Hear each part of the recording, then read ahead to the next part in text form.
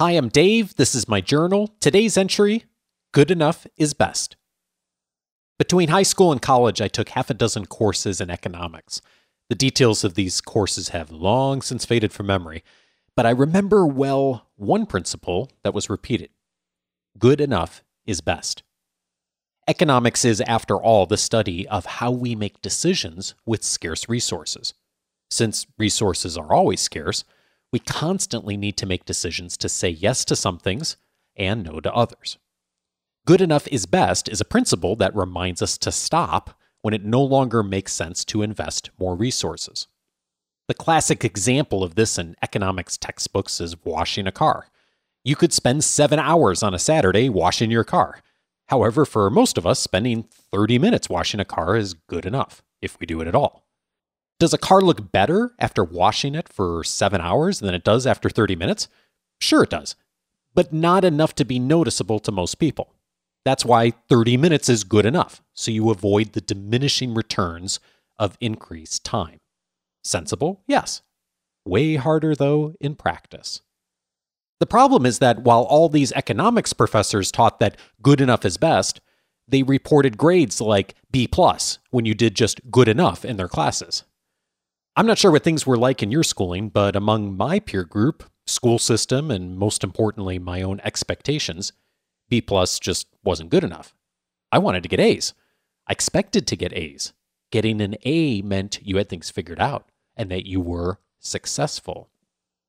But the hard reality of effective leadership is that it's not possible to knock out A's all day long.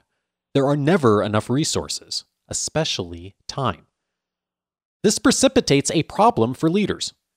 Often, those of us who step into roles of increasing visibility and responsibility are the people who were the quote-unquote A players in our prior positions, or in school, or often both. And then we get hammered with the realities of defining priorities in an environment of scarce resources. So we do one of three things.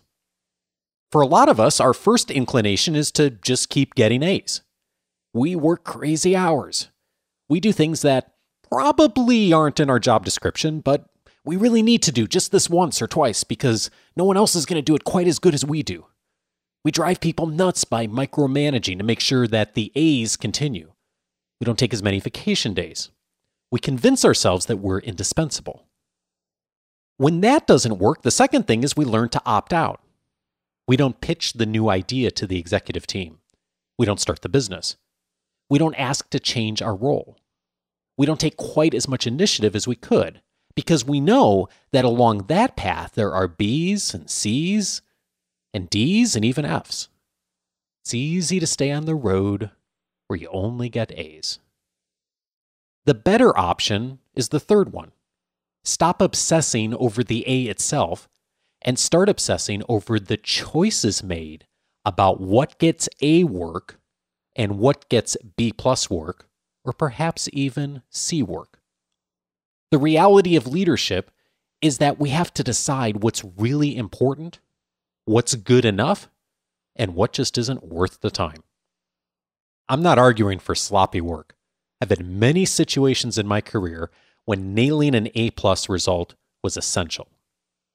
But in retrospect, there have been way more times when A work was just a waste of everyone's time, and the only thing driving the A work was me not even stopping to consider that any other way was prudent.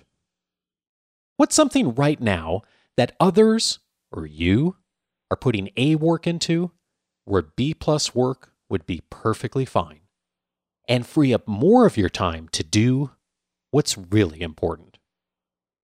Discover more at coachingforleaders.com, and good day to you from Orange County, California.